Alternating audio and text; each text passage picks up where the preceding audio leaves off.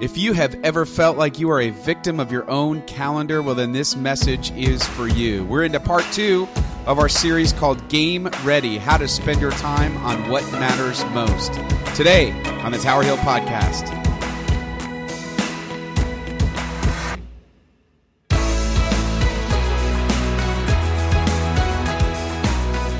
Hey everyone, welcome to the podcast of Tower Hill Church. This is Pastor Jason. I hope that you are having a really great week and a really great day. Today, as I am recording this, we just experienced a solar eclipse, which everybody's just freaking out about. But to be perfectly honest with you, I was so paranoid that it was going to damage my eyes. I barely looked. So I had the approved glasses, which are kind of cool. But then I saw these articles. Maybe you saw these too. All these articles that were saying, well, some of them might not be legit and you'll burn your eyes out. So I did my research, which meant going to Google, which apparently is trustworthy somehow. Anyway, so I got on there and I saw, all of our glasses had all the right specifications. And be that as it may, I was nervous to look at it today. But I did. I looked at it and, man, it was really cool. Now, where we are in New Jersey, it was not a total blackout. We had like 70%, but it was so fun and so cool and so amazing. And it makes me think of this amazing God who made everything. I saw somebody tweet out on social media, I thought this was a really cool statement, that if the sun can burn your eyes out from 92 million miles away, then what about a holy God in whose presence we are allowed to stand because of faith in Jesus? I was like, whoa, mind. Anyway, it was really cool. I hope that you all enjoyed it, had a chance to look at it, and didn't get bummed out by some of the clouds that were there. But really, this week, we are just creeping toward the beginning of the school year, the beginning of fall, and everybody starts getting stressed out. And this whole sermon series that we're doing called Game Ready is all about, what do you do with that? How do you make sure that in your busiest season of life, you are not missing out on what God wants for you and your family? And I hope that it's a help to you as you think through how to prepare for this busy season coming up in the fall. There's a couple of resources that I mentioned during the sermon that I want to make sure to highlight. The first is the YouVersion Bible app. That's YOU Version Bible app. It's a free app for your smartphone, and it has daily, weekly, topical, scripture, all kinds of devotions for you to get involved with. That's a great tool if you're looking for a way to take a next step. And speaking of next steps, I did reference our websites, towerhillchurch.org. And if you look at the top menu, it's got a button that says Next Steps. And that is to help you kind of figure out what are some possible next steps that I can take so that I can open my heart up to God in maybe a different way as I prepare myself spiritually for this fall. So I hope this is helpful to you. Please drop me a line and let me know, jason@towerhillchurch.org. It'd be great to hear from you and, see who's listening out there and see if you have any feedback on even just on the podcast. We're trying a bunch of new stuff, and we're really excited about it and hope that it's helping you in your life. But we can always do better. So drop me a line. And without further ado, though, let's get into this week's message. This is part 2 of Game Ready, How to Spend Your Time on What Matters Most. Have a great week, everyone. Every single year, it's the same thing with me. I'm into August. Life's great. Just strolling back from vacation. Kids are still home. We're kind of doing our summer routine. And then I wake up some September morning, and I'm completely overwhelmed. Everything's gotten away from me all at once. I look at my calendar, and my calendar is just jammed. And I don't know how it happened. All of a sudden, I got all the kids' activities. I got all my work obligations. I got everything. And there is just simply no room for anything. Maybe your calendar looks a little bit like this one up here. Go ahead, hit the calendar. There you go. Maybe that looks like you as you're planning, as you're getting ready for everything that life is throwing at you. And then what happens is I'm just reacting. My life is just a reaction to the things on the calendar. And I get going and I get into it, and at some point I start to wonder, am I missing out? Am I missing out on what God has planned for me during this season of my life? I'm not sure what season of life you're in. Maybe you got kids. Maybe you're feeling my pain right now. You know what I'm talking about. Maybe you don't. And maybe you're just laughing because you're beyond that stage. Or maybe, but I don't know. I know a lot of people, even if you're retired or even if you don't have kids, that life tends to get away from you when you start getting into busy seasons. You feel like you become a victim, that your life is living you. You're not living your life. So what does it mean now to make sure that in the midst of this busy schedule, of this busy life, how do we prepare ourselves so that we don't miss what God has for us? And that's why we're calling this series Game Ready, how to spend your time on what matters most, because now's the time. I know that September calendar is already feeling. It's funny, I did the message last week, the first part in the series, and I had several people be like, I wasn't stressed about September. And then he started talking about it. I started getting all stressed out. I'm sorry. I'm trying to have the opposite effect. But really, it's about whether or not you're going to be intentional with your time. And that is all the difference between floundering and flourishing. Because you don't accidentally get to where you want to go. It takes intention. Same thing with us following what God wants for us. The bottom line is we need to create some margin in our lives. Last week we talked about how Moses needed to create margin in his life, that he was too busy. He was busy with all the right stuff, but it said that he was judging over the people, he's serving as judge, from morning until night. And if he hadn't done something about it, thanks to his father-in-law's great advice, if he hadn't done something about it, he never would have had the time to go to Mount Sinai and receive the Ten Commandments, perhaps the biggest, if not one of the biggest moments of the entire Scripture. You see, I think God has some Mount Sinai's for you to climb. That God wants to spend time with you, that he wants to hand you something in a big way in your life. But you might miss it if you don't create margin. And it's really about how to be a disciple. And we're kind of having fun with it. We're saying it's kind of like an NFL training camp, It's like we're getting ready, we're practicing. But what would it look like if you practiced making margin, if you practiced doing some things to help you make sure that you have time for Mount Sinai before you're in the middle of the craziness? So how do you do that? Well, I think it's all about what does it mean to be a disciple. A disciple, for most of us, we think disciple equals student. And I think that's a pretty good working definition for a lot of us. But let's unpack that a little bit more. What does it mean to be a student? When I say student, what are some things that you think about being a student? We're going to do this totally like interactive. So I know you're not used to this, but I won't put any of you on the spot much. Homework, yes. What else about being a student? What do you think of? Bam, first thing in your head. Student. Learning. Study. School. Exams. Responsibilities. What else? No sleep. What else? All the back row people are so nervous right now. That's why they sit back there, so this doesn't happen. Like, what else? What else about being a student? Attend class. Effort. Books. Young.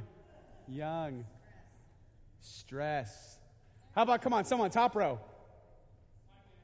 Time management. Teacher. Now, how many of you, when you were in high school, you knew every personal detail about your teacher's life? I hope you're not raising your hand. That'd be wildly inappropriate and weird. So we have it in our heads that there's a certain way of being a student, and there's a certain way that we interact with our teacher. Like our job, we get information from the teacher, and then we somehow spit it back out. We recite it, we regurgitate it. Of course, all the teachers in the room, we've learned it. But we make sure that we give it back so that they understand that, because we want to get the grade. And then if we know it enough, we get the grade and we move on. That really, student is about information intake and then being able to say that information again.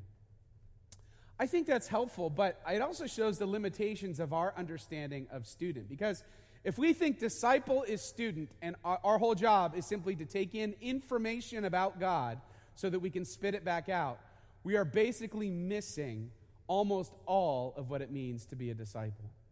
Here's where I'm going with this. To be a disciple in Jesus' day was something completely different. Religious education in ancient Galilee was pretty rigorous. Kids went to school and they studied under the town rabbi.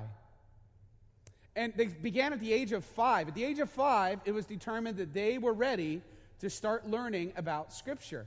And they would go all the way to the age of 18 with benchmarks along the way. When they were 10, they were considered ready to be able to live out the 10 commandments. Makes sense, 10 and 10.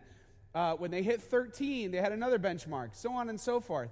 And by the time they were done with school, this is both boys and girls, by the time they were done with school at age 18, they would have been able to recite in its entirety all 5 books of Torah. It was a rigorous education. Now, when you turned 18, you were eligible to get married. You were marriage ready.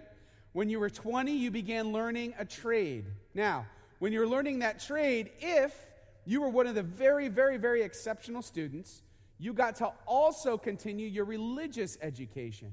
You became a disciple of not just the town rabbi, but you had a chance to study under other rabbis, more prominent rabbis. If you were really great, you got to study under famous rabbis. These disciples were called the Teledim,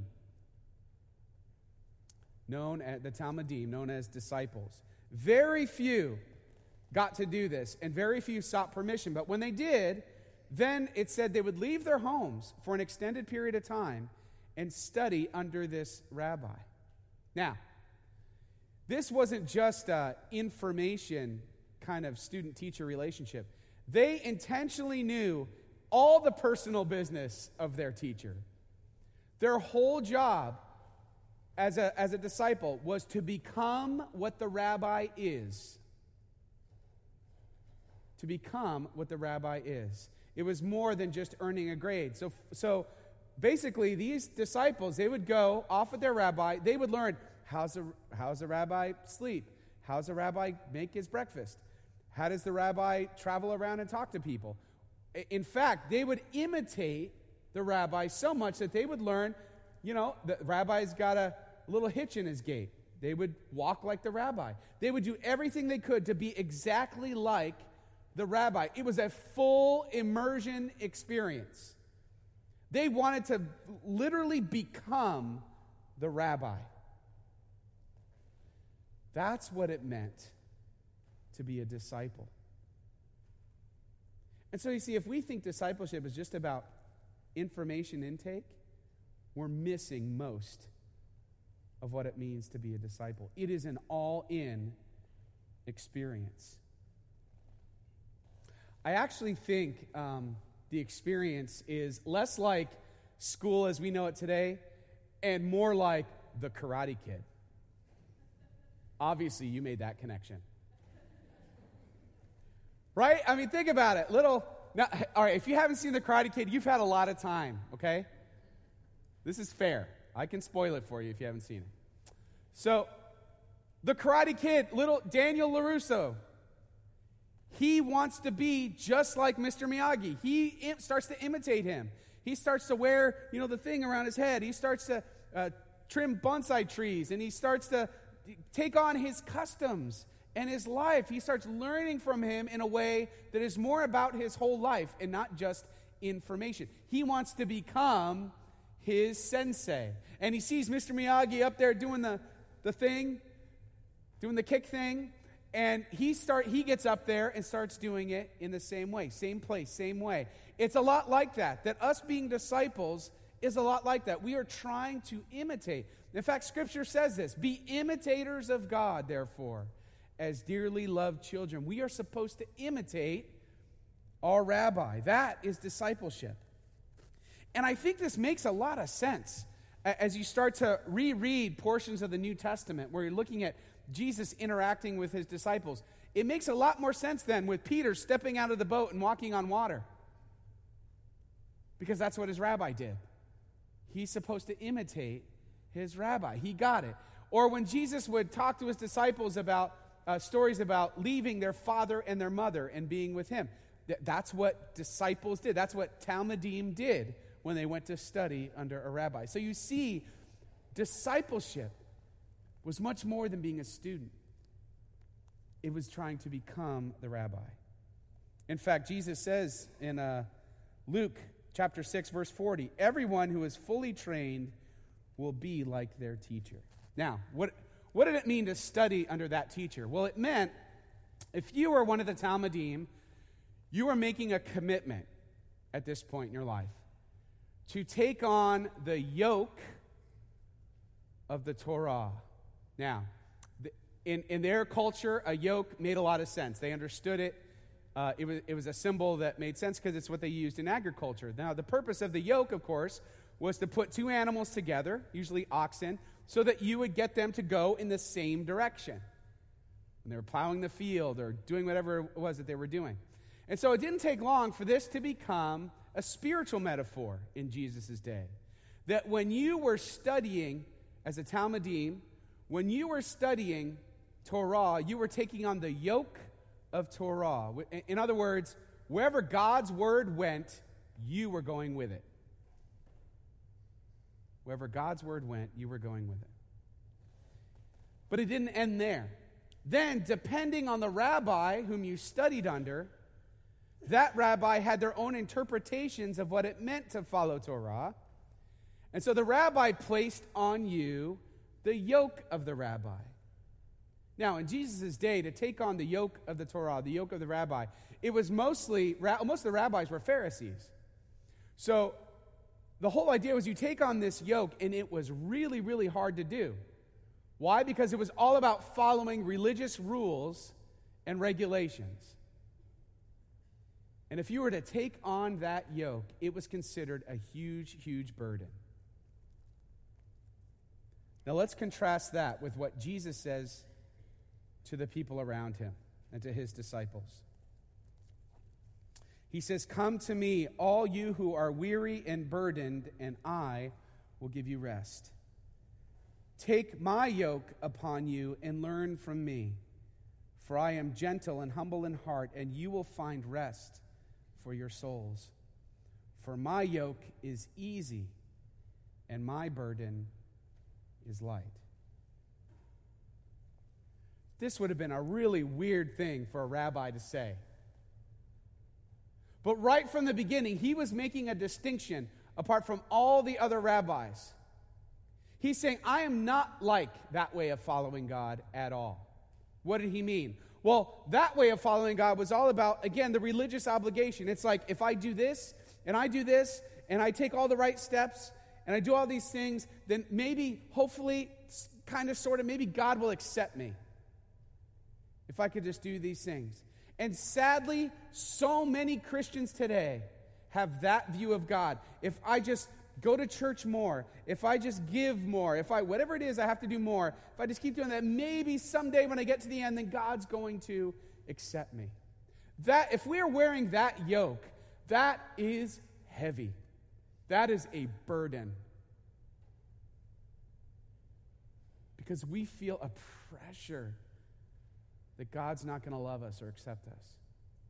And Jesus basically says that way of understanding God is completely opposite of what I want to give you.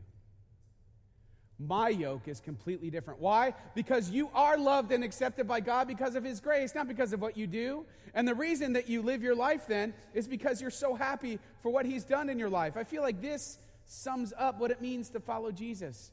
This has been true in my life. It's like, I don't live my life a certain way so I hope God accepts me. God accepts me. Therefore, I want to do what he wants me to do. I want to live my life in that way. And I know that if I live my life in that way, I'm going to experience what? Rest for my soul. Jesus doesn't want to hand you religion. He wants you to have a relationship. That's what sets Jesus apart and is so often misunderstood. Jesus wants to give us a relationship. He wants us to experience freedom.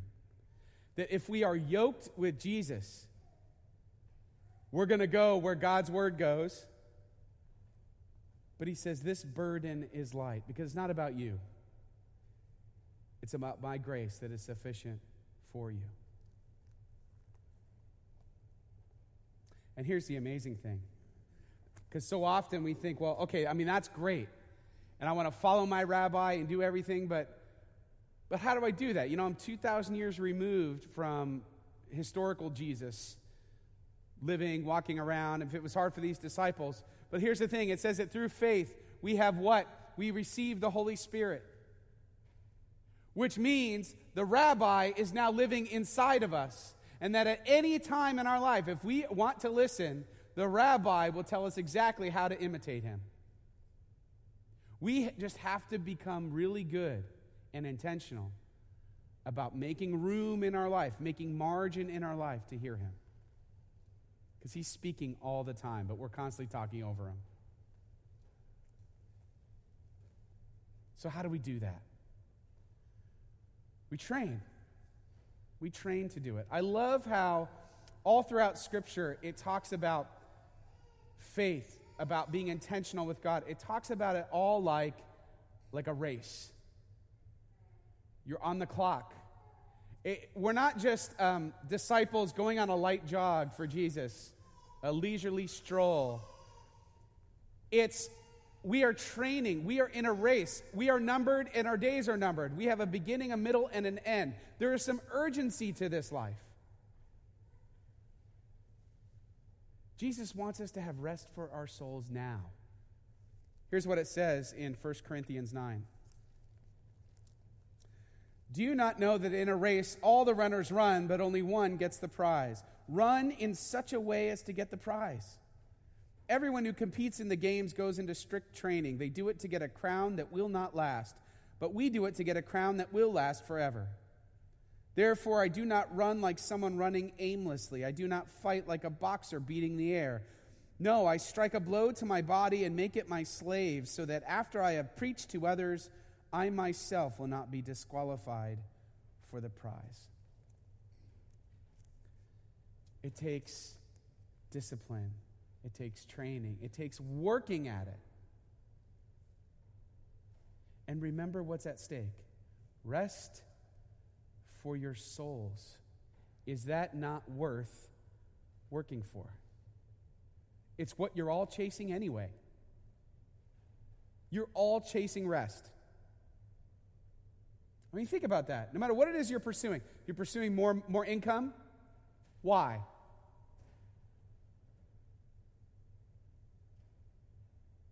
If you're praying for healing in your life, why? If you're praying that God will overcome a situation, why? All you are searching for, all you and I are searching for is rest for our souls. This is exactly what Jesus promises if we learn to take his yoke. But that takes being intentional. So how do we do it? And again, we've been having some fun saying it's like NFL training camp, right? So last week we talked a little bit about that. And this week, we're talking about it's like a pre-game routine. Now, if you played any sports, you know that you have a pre-game routine. A time where you're getting ready specifically for the game. So if we use football as an example, this is the time where you're not training on everything at this point. You know who you're going to play. You know your strengths and your weaknesses. What you're going to do is you're going to train in a targeted way. You're going to train in the things that you are not good at in order to prepare you for the game. If you know that if you're playing defense and their offense plays a certain way and you haven't mastered the way you're supposed to line up and play, You're going to work on that week. You're not going to work on the other stuff that you already know. You're going to do some targeted training. So what do I mean by that? How does that look spiritually? Well, targeted training, I think there are a couple of things to this. The first is, some of you say, okay, when I'm feeling far from God, I have kind of a go-to spiritual thing that I do. Maybe you haven't, some of you have never identified a spiritual thing. That's okay. In a way, that's good, because it'll be easier just to start with anything. It will, and to get going. But for some of you, it's like, okay, well, I start feeling a certain way, and then I do this one prayer thing, or I do this one spiritual exercise. What I would challenge you to do is to not do that one, but to do something else. Train in something you're not good at. Develop your ability. What happens is, when we always pray the same way, or we always do the same spiritual thing, we get into a rut. It's like there are parts of our heart that remain closed to God because we're not used to opening them. What if there's a prayer exercise that you can do that's different? What if you have never done like a partial fast during a day, a fast in prayer during your day? What if you have never done a certain kind of like reading scripture? There are all sorts of ideas.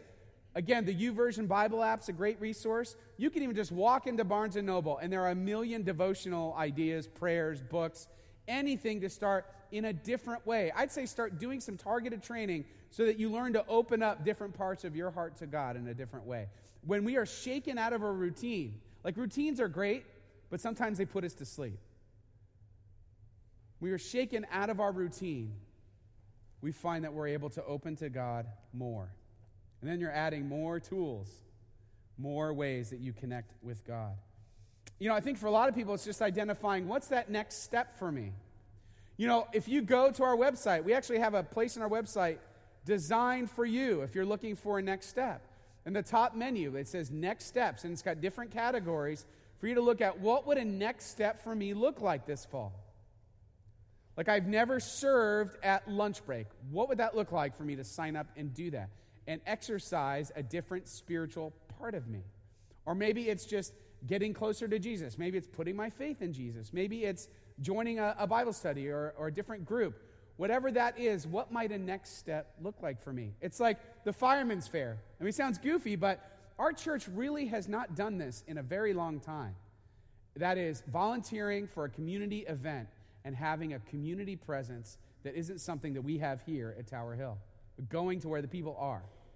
This is a great opportunity. If you've never done anything like this, you're going to get a pretty cool shirt. But don't let that be the reason. You want to be there, you want to start mingling and getting to know and being there in the middle of the community, in the middle where the people are, and serving and having a presence. Or again, back to lunch break. You know, we need some help with people who can do some shopping.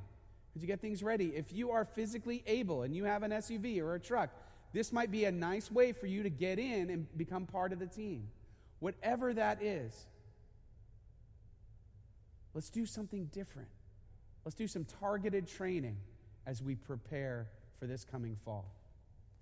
Okay, another thing that the pregame routine is, I remember my coach in high school was big on this. That is, visualize success. Visualize success. He used to. My coach was quite a character. I think most coaches are. Football coaches, anyway. So high school football, my coach, he used to, an hour before the game, he said we had to have all of our uniform on, ready to go, ready to play. And then he'd bring us into the wrestling room of the high school. You know, like with the pads all over the walls and in the floor. No windows or anything. He'd tell us all to sit in there, and he'd turn off the lights. And he would say the same thing every time.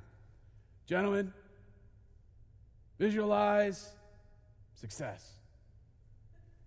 And he'd walk away. And we knew we weren't to do anything until he came back, but visualize success. So he'd leave, we'd all snicker, and then we would start to visualize success. So what did that mean? It meant whatever your position was, imagine yourself making a great play. Making a great block. Making a great tackle. Making a great interception. Making a great catch. A great run.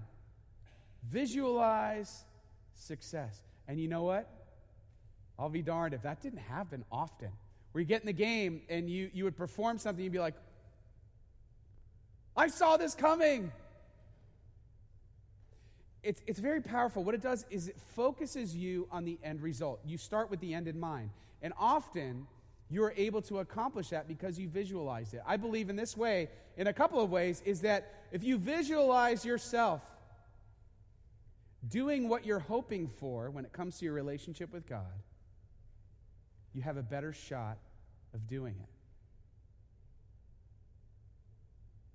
Maybe that means you want to set a goal for your family this fall. Say, I want my family to pray together every Sunday for 5 minutes.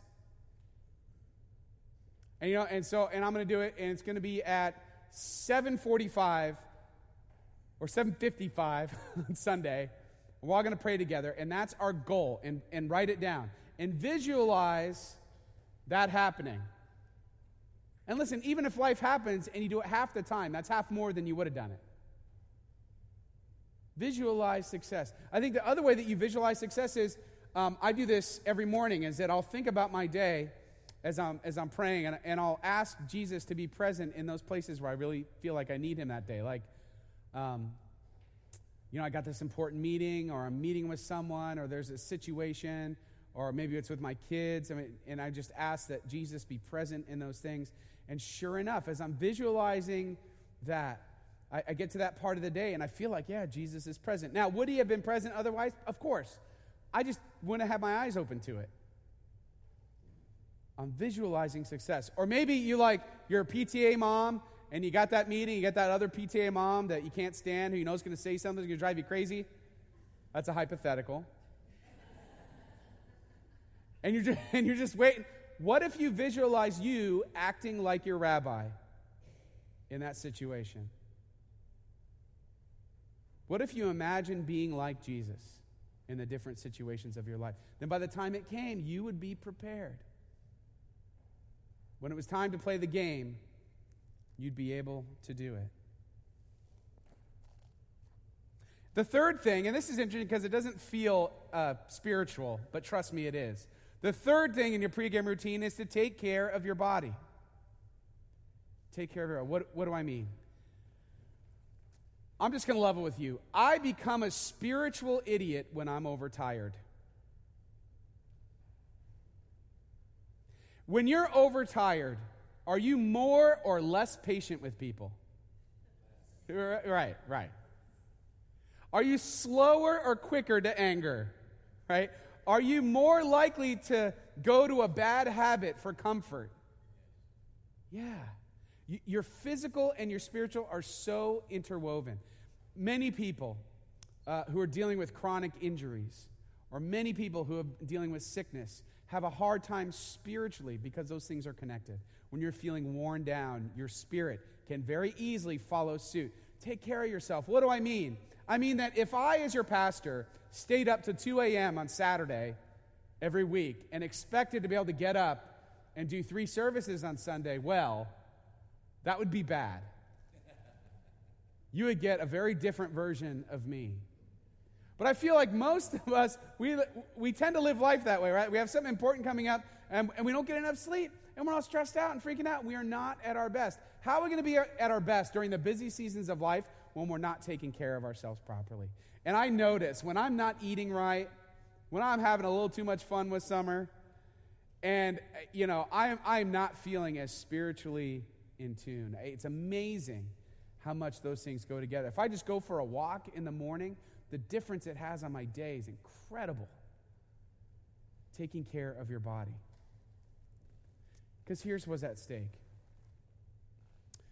We're all chasing rest for our souls. We're all chasing it. And usually we look to everywhere else except Jesus. Because we think his burden in our lives is going to be so much harder. Trust me, not being yoked to Jesus is incomparably harder. You will be more frustrated. You will have less peace. Because his burden is light. He wants you to find rest for your souls. So let's learn to become like our rabbi. Let's get game ready this fall and make our time work for us instead of us working for our time. And let us make sure that we're spending it on what matters most.